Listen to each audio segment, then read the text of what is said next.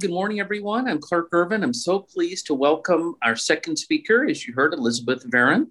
She is a native of Northern Virginia, and she earned her PhD at Yale. And over the years, she has taught not only at the University of Virginia, where she is the Langborn M. Williams Professor of American History, but also at Wellesley College and Temple University. A specialist in the Civil War era and the 19th century South, Professor Varon is the author of several award-winning books, namely We Mean to Be Counted, White Women and Politics in Antebellum Virginia, Southern Lady, Yankee Spy, The True Story of Elizabeth Van Lew, a Union Agent in the Heart of the Confederacy, Disunion, The Coming of the American Civil War, and Appomattox, Victory, Defeat, and Freedom at the End of the Civil War. Her latest book is Armies of Deliverance, A New History of the Civil War, and that book won the Gilder Lehrman Lincoln Prize and was favorably reviewed by the New York Times, the Washington Post, the Wall Street Journal, and The Nation. With that, please join me in welcoming Professor Liz Varon. Liz, over to you. Thank you so much for the wonderful welcome. I wish we were all meeting in person, but I'm delighted to have a chance to reach out in this format. So Andrew Johnson, you've heard some about him last week. Many of you, I expect. Johnson is among our most enigmatic presidents. Perhaps no other American leader has experienced such a precipitous fall from grace and has seemed so willfully self-destructive. During the Civil War, Johnson was a hero in the North. As the only Southern senator to reject secession in 1861, he was the preeminent symbol of white Southern unionism. Abraham Lincoln rewarded Johnson's loyalty to the Union by appointing him military governor of Union-occupied Tennessee in 1862 and by putting Johnson on the presidential ticket as Lincoln's running mate in 1864. Johnson, for his part, relished the spotlight and made the most of it. In fiery speeches, Johnson denounced secession as a hell-born and hell-bound doctrine that must be crushed out and destroyed and totally annihilated, as he put it. Invoking the memory of his fellow Tennessean, Andrew Jackson, Johnson traced his views on secession back to the nullification crisis of 1833, when John Calhoun and his South Carolina militants had threatened disunion, and President Andrew Jackson had slapped them down and defended the sanctity of a perpetual union.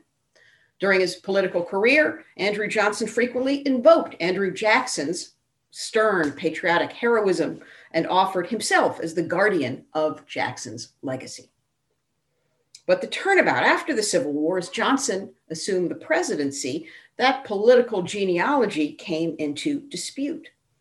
In the space of just a few years, Johnson would turn, in the eyes of most Northerners, from hero to villain, from defender of the Union into a symbol of the resurgent South.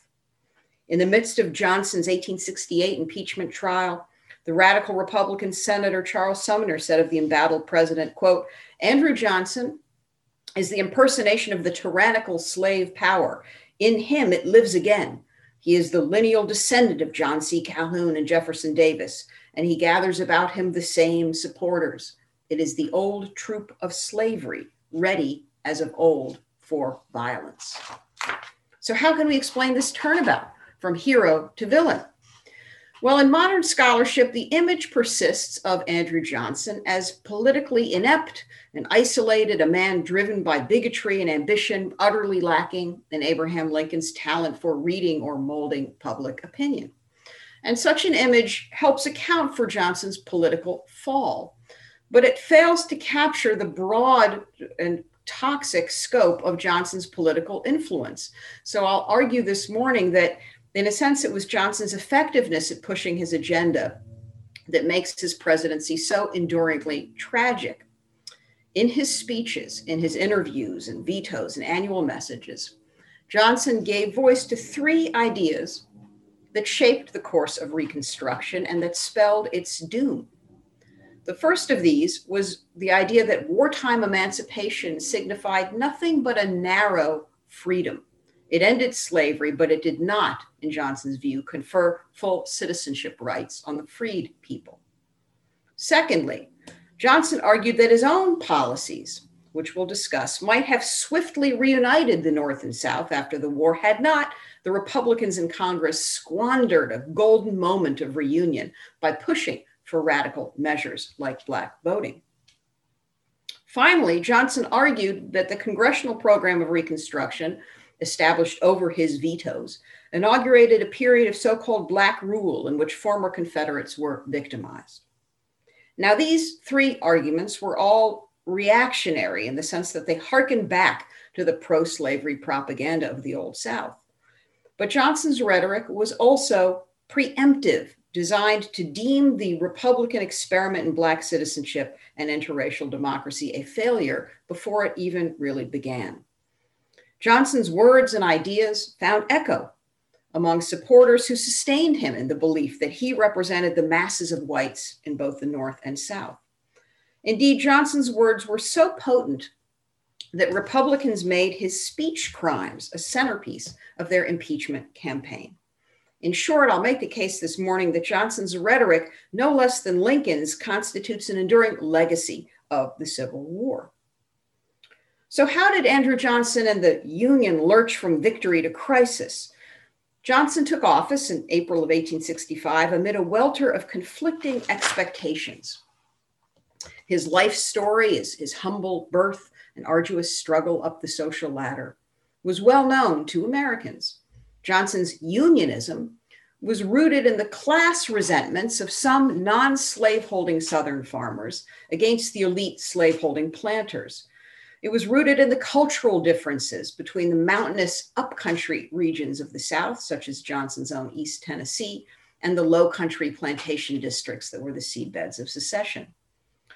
Johnson's unionism was rooted, too, in the constitutional argument that the founders intended for the Union to be perpetual. Secession was synonymous, in Johnson's view, with lawlessness. A government without the power to enforce its laws, he declared in 1861, is no government at all. Johnson put this principle into action as military governor of Tennessee. Lincoln placed him in charge there in March of 1862 after battlefield victories had secured the Union control over much of the state. As military governor of Tennessee, Johnson ruled with a heavy hand, as one scholar has put it. He had critics of the Lincoln administration arrested and imprisoned. He imposed punitive taxes on wealthy planters. He seized and closed anti-union newspapers. Johnson also, in this phase of the war, charted his own distinct course on the question of wartime emancipation. Although he'd owned a handful of slaves and had supported before the war the Democratic Party's pro-slavery agenda, Johnson was a Democrat, he gradually came during the war to support emancipation as a military necessity and as a war measure, a means to punish the Confederate elite and rob them of resources. In August of 1863, Johnson freed his own slaves, seeking to set an example for his fellow Tennesseans. And in the year that followed, he delivered a series of speeches in which he called slavery a cancer upon the body politic. And he appealed to Tennesseans to pass a state constitutional amendment abolishing the institution. Interestingly, Johnson developed in this period, again during the war, a heroic self-image on this question of emancipation. In the fall of 1864, he told a crowd of African Americans in Nashville, part of a parade there in his honor, quote, "I will indeed be your Moses and lead you through the Red Sea of war and bondage to a fairer future of liberty and peace." Lincoln, for his part, not only abided Johnson's aggressiveness, but rewarded it, choosing him as his vice presidential running mate in 1864 to help improve the chances of the fusion party, the National Union Party, fusing Lincoln's Republicans and pro-war Democrats into an electoral force. Lincoln hoped the choice of Johnson would give legitimacy to the wartime Reconstruction experiments that were underway in occupied Tennessee and Louisiana and Arkansas, states that Lincoln hoped that he could restore to the Union under loyal leadership. Radical Republicans, for their part, had their doubts about Johnson as Lincoln's running mate. The Congressman Thaddeus Stevens remarked archly that Lincoln should have been able to find a running mate without, quote, going down to one of those damned rebel provinces to pick one up. But radicals took some comfort in Johnson's professed hatred of the secessionists. They took satisfaction, of course, in the National Union ticket's resounding victory in the 1864 presidential contest. Lincoln claimed 212 electoral votes to his opponent McClellan's 21. And Johnson seemingly gave evidence of his tough-mindedness when he proclaimed in an April 4th, 1865 speech after the fall of Richmond that, quote, treason must be made odious and traitors must be punished and impoverished. Lee's surrender at Appomattox on April 9, 1865 was, of course, a sweet moment of vindication for Lincoln and for Johnson. But as you all know, the moment was fleeting, just 5 days after the Federal Army's triumph, an assassin's bullet took Lincoln's life. In a call and response that played out in public forums across the Union, some Northerners cried out for stern retribution against the South for John Wilkes Booth's heinous deed, while others argued that Lincoln's spirit of magnanimity, of malice towards none, must prevail. But would it prevail? At first, President Johnson seemed to make good on his promise to deal sternly with traitors. He approved the death penalty for 4 of those convicted of Lincoln's assassination, and he clapped the former Confederate President Jefferson Davis into prison. But Johnson changed course when on May 29, 1865, he formally proclaimed his restoration policy. His amnesty proclamation stipulated that Confederates who took an oath of allegiance to the United States government would have their political and property rights swiftly and fully restored. High-ranking Confederate officials and members of the antebellum elite would have to take the added step of going directly to Johnson, the president, for pardons. Johnson believed this amnesty proclamation represented a kind of middle ground between a universal forgiveness of the Confederates and universal punishment of them.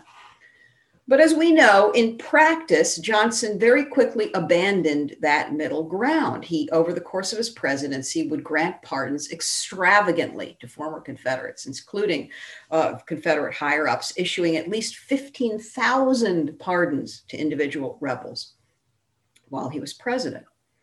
At the same time he announced this amnesty policy, Johnson also laid out the procedure by which the errant rebel states would be readmitted, restored to the Union. Under the provisional governors for each state that he would appoint, that state had merely to renounce secession and recognize abolition, and it could then hold new elections and send representatives to Washington. Crucially, under Johnson's plan, the electorate in each state would consist of those who had both taken that oath of allegiance to the Union and been eligible to vote before the war in 1860-61. Johnson's plan thus rejected a proposal by radical Republicans that formerly enslaved men should be enfranchised and should join the electorate. Johnson rejects Black voting. Johnson's May 1865 proclamations initiated a period of self-reconstruction, if you will, in the South, in which former Confederates rebuilt their states on their own terms. His provisional governors appointed thousands of former rebels to political office, and the new Southern state governments pushed the freed people, former slaves, into a state of subordination as close as possible to slavery.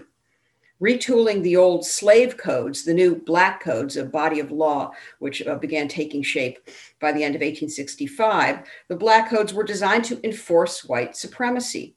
The codes, for example, pressured blacks to sign annual labor contracts with white employers, typically their former masters, made it a crime to act insolent to whites, permitted white judges to seize and apprentice out any black children whose families did not meet white approval, levied regressive taxes on black property, a host of punitive measures.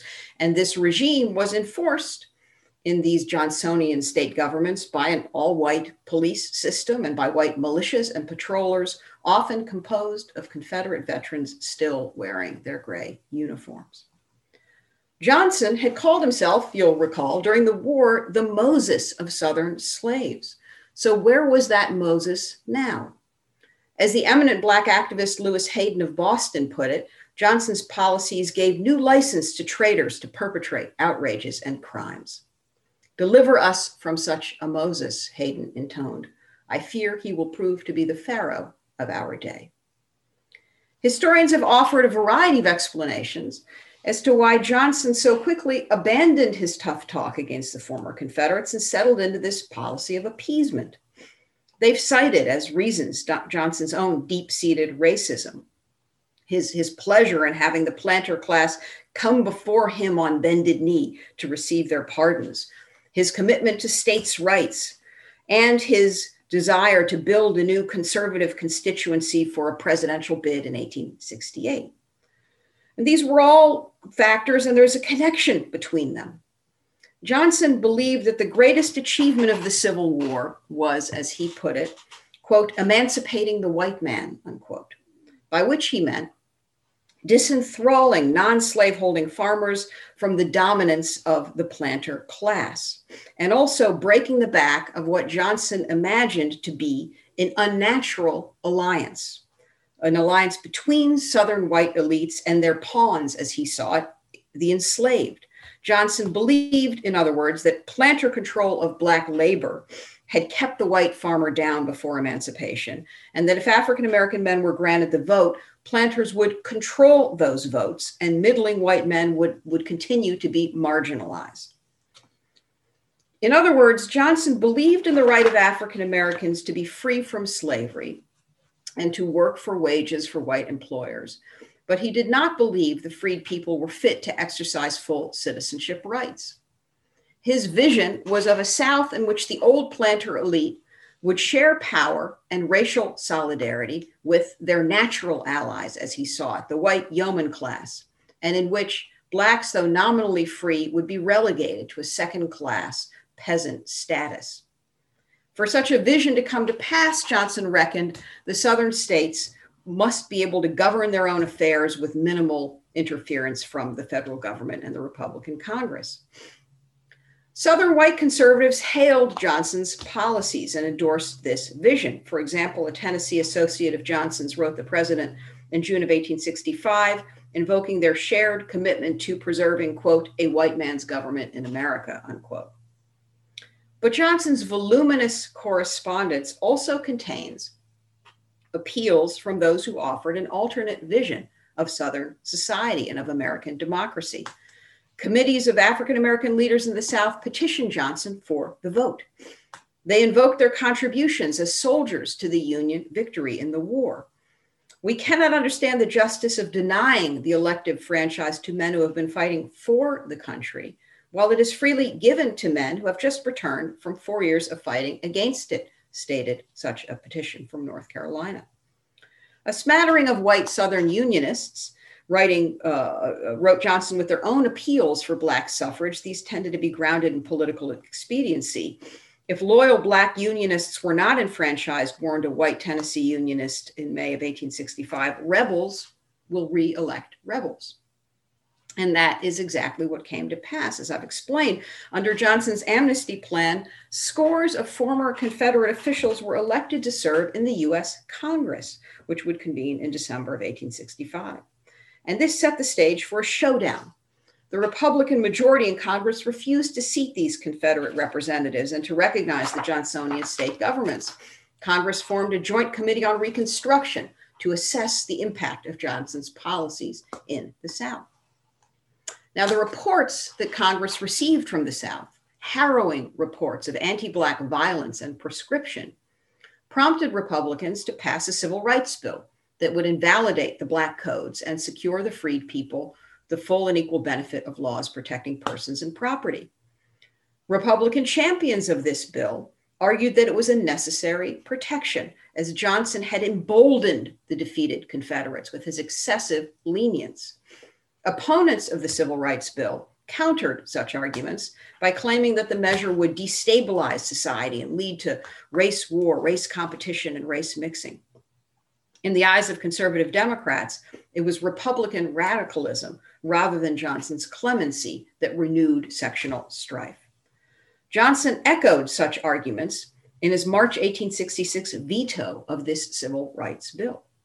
His veto message claimed that the bill didn't simply level the playing field, but instead that it punished and disadvantaged whites. Quote, "The distinction of race and color is by the bill made to operate in favor of the colored against the white race," unquote, Johnson's words. Johnson raised the specter, too, in this veto message of social equality, warning that the bill might open the way towards legalizing interracial marriage. Johnson's veto of this Civil Rights Act obviated the hope of any cooperation between the president and Congress. The two branches of government were essentially now at war. Republicans declared Johnson to be a traitor to the party and to the Union. In April of 1866, Congress overrode the president's veto and also formulated the 14th Amendment to the Constitution, guaranteeing the freed people equal protection of the law and due process. That amendment would pass Congress and then await ratification by the states.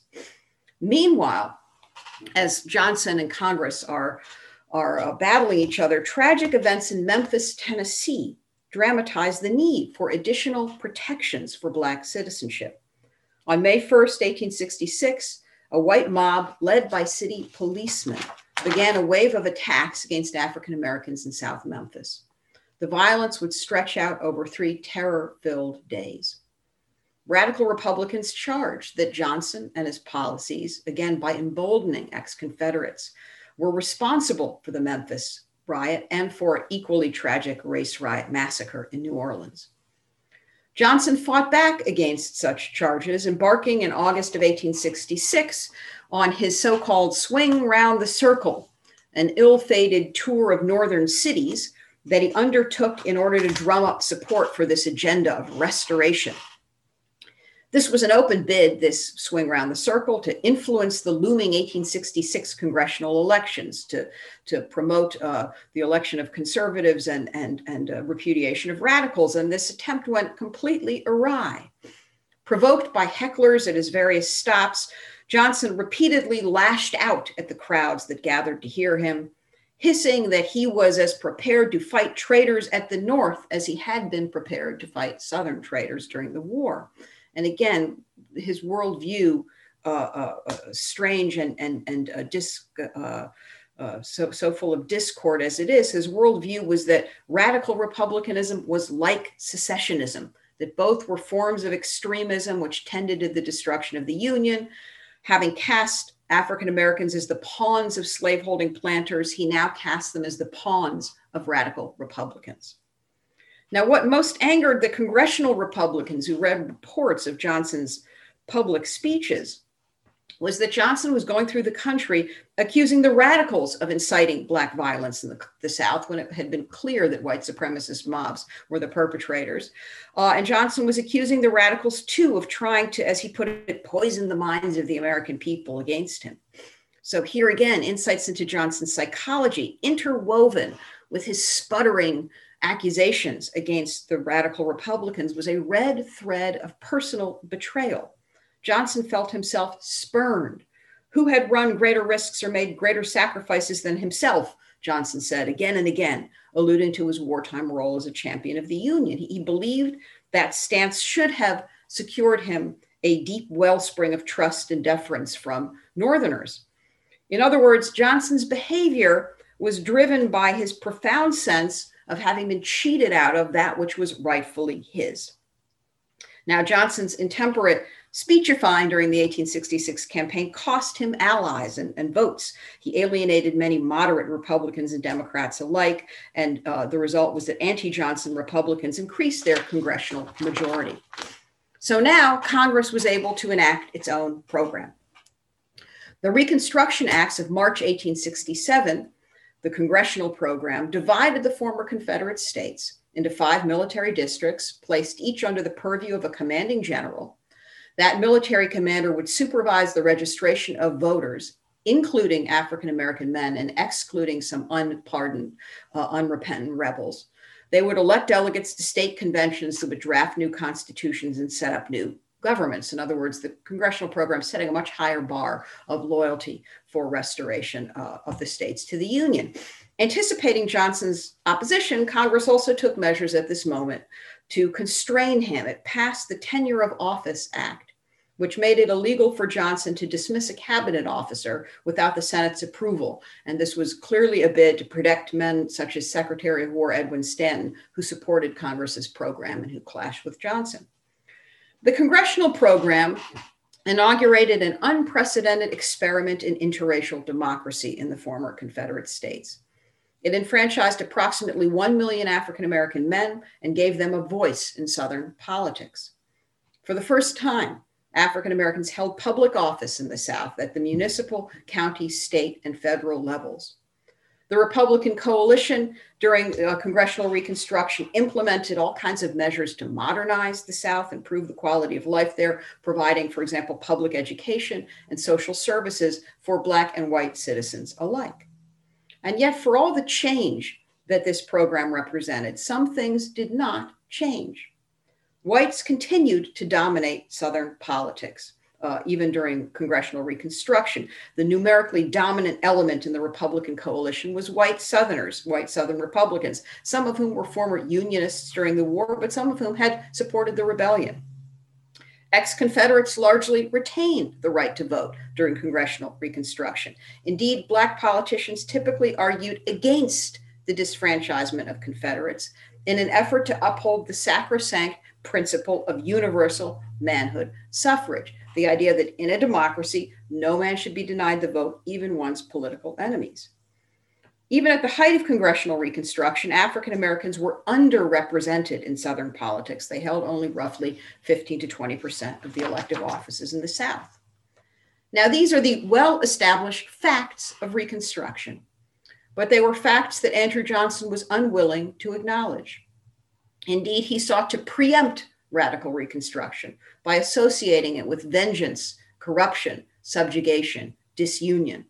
His veto of the first Reconstruction Act labeled the congressional program an exercise in absolute despotism aimed at Africanizing the southern part of our territory, as he put it.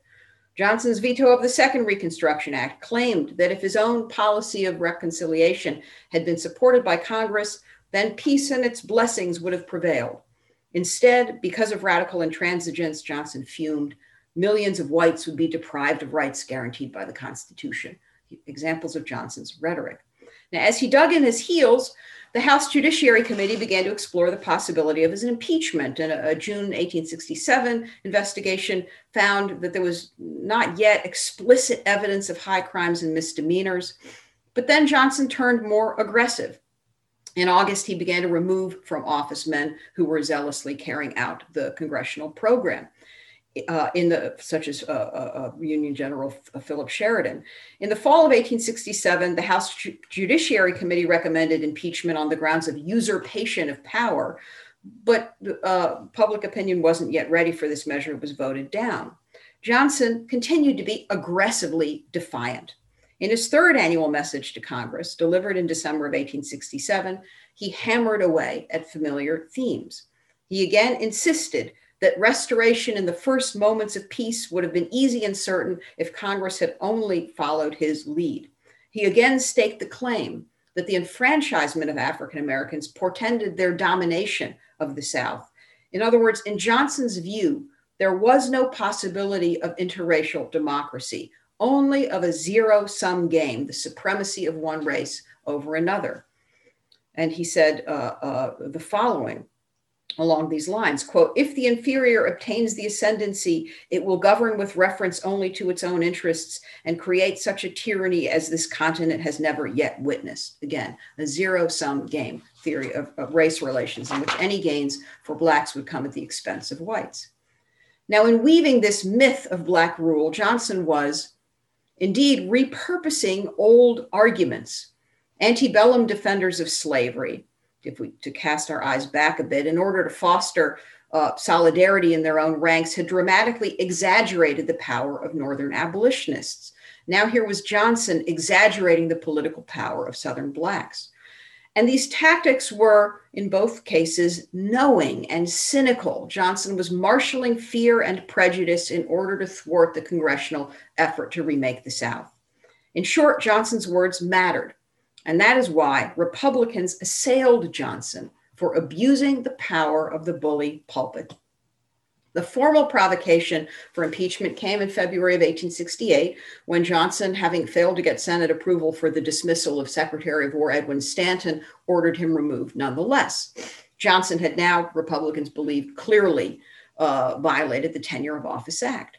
On February 24th, 1868, the House voted to impeach the president.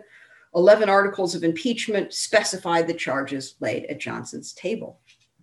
For our purposes today, the most revealing of these impeachment articles was Article 10. This article condemned Johnson for his words, his speech making, for the, quote, intemperate, inflammatory, and scandalous harangues and therein utter loud threats and bitter menaces that Johnson had offered on his swing round the circle. In these speeches, Article 10 charged, Johnson did, quote, attempt to bring into disgrace, ridicule, hatred, contempt, and reproach the Congress of the United States. According to Ben Butler, the most fervent of the House impeachment managers, the debates in the Senate essentially pitted the principle of decency of speech against the principle of freedom of speech. In his opening argument before the Senate, Butler charged Johnson not only with slandering Congress, but with bringing the office of the president into disgrace and disrepute.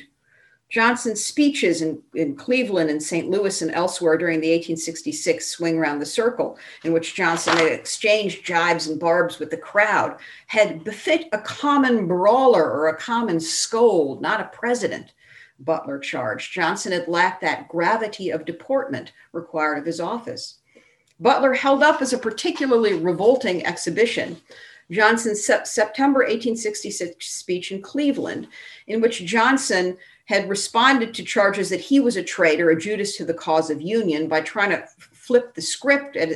This was Johnson at his most unhinged. He had cried out to this audience, quote, if I have played the Judas, who has been my Christ? Was it Thaddeus Stevens? Was it Wendell Phillips? Was it Charles Sumner? They are the men that stop and compare themselves with the Savior. And everybody that differs with them in opinion and tries to stay and arrest their diabolical and nefarious policy is to be denounced as a Judas. Well, let me say to you, Johnson went on, if you will stand by me, I will kick them out. I will kick them out just as fast as I can. Now, in Butler's view and the view of the House impeachment managers, these denunciations were not merely buffoonery. They were blasphemy. Johnson's words, his comportment made a mockery of the Union's victory in the Civil War. They relinquished the moral high ground that the Union had won at such great cost. Johnson, through his lawyers, countered these charges by asserting, as the impeachment trials unfolding, his right to exercise freedom of speech. And to the considerable dismay of Johnson's counsel, who wanted him to keep quiet, Johnson exercised that right to free speech by giving a series of defiant newspaper interviews with the press, even as the impeachment trial was unfolding. In one such interview, Johnson defended both the content and style of his speeches.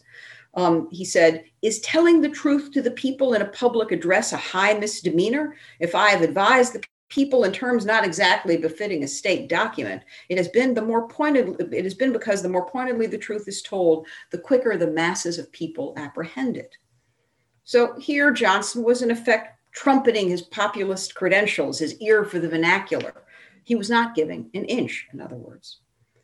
In the end, of course, Johnson escaped impeachment by the narrowest of margins. The Senate tally of 35 for and 19 against was just one vote shy of the necessary 2/3 majority. Republicans, nonetheless, argued that the trial thoroughly discredited Johnson. And this has been the view of modern historians, by and large, who have described Johnson after the impeachment and the Senate trial as essentially a cipher without any influence on public policy. But to fully assess Johnson's legacy, we have to confront and grapple with the fact that he felt utterly vindicated by the Senate vote.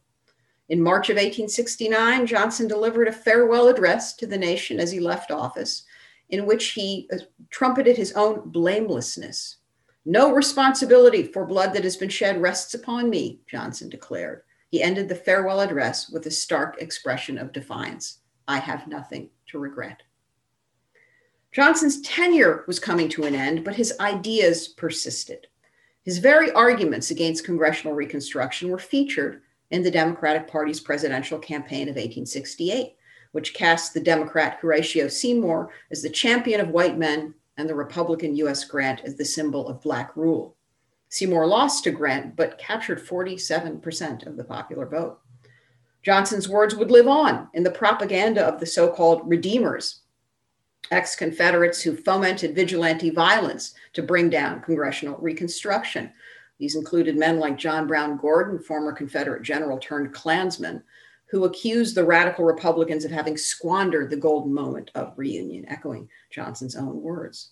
Johnson's words would live on too in the cult of the lost cause, which demonized congressional reconstruction and celebrated the White House's victory over it. Johnson himself would nearly ride the tide of redemption back into power. He won his Senate seat back in January of 1875, only to suffer a stroke later that July that took his life.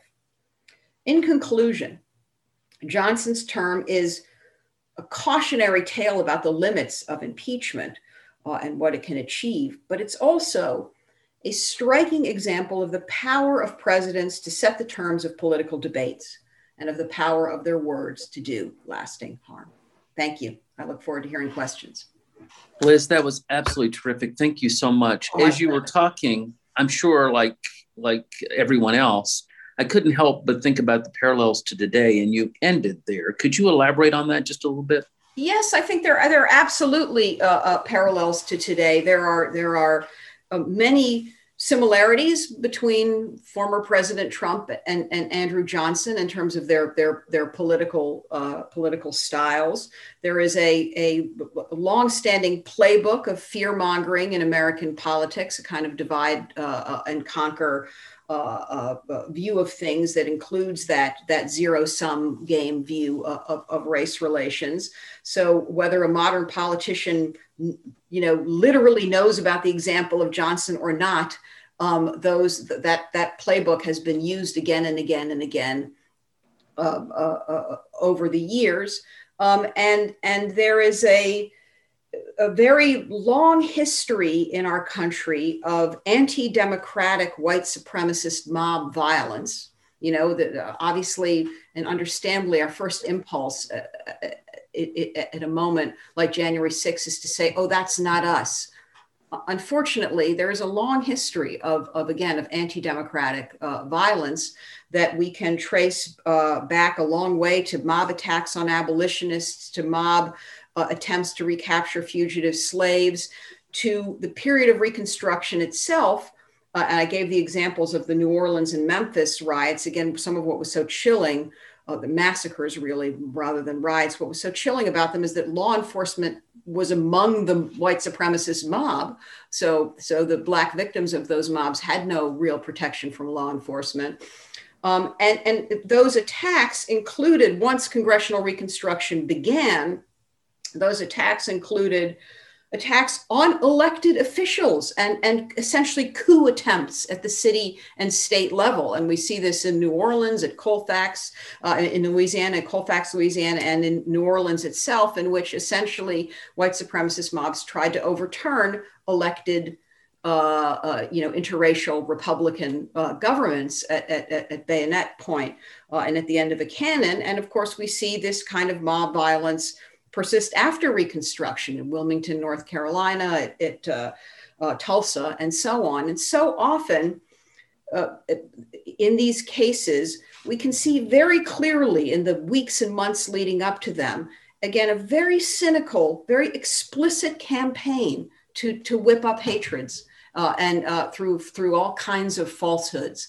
Yes, there are some very, very clear patterns that we have yet to break out of.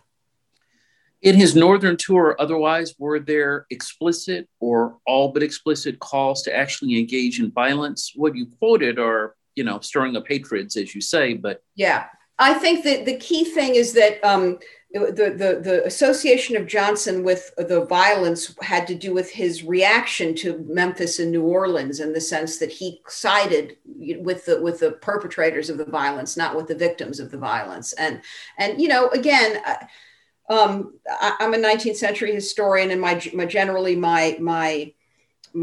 standing assumption has been the 19th century is, let's be very aware of the differences between then and now, as well as the continuities.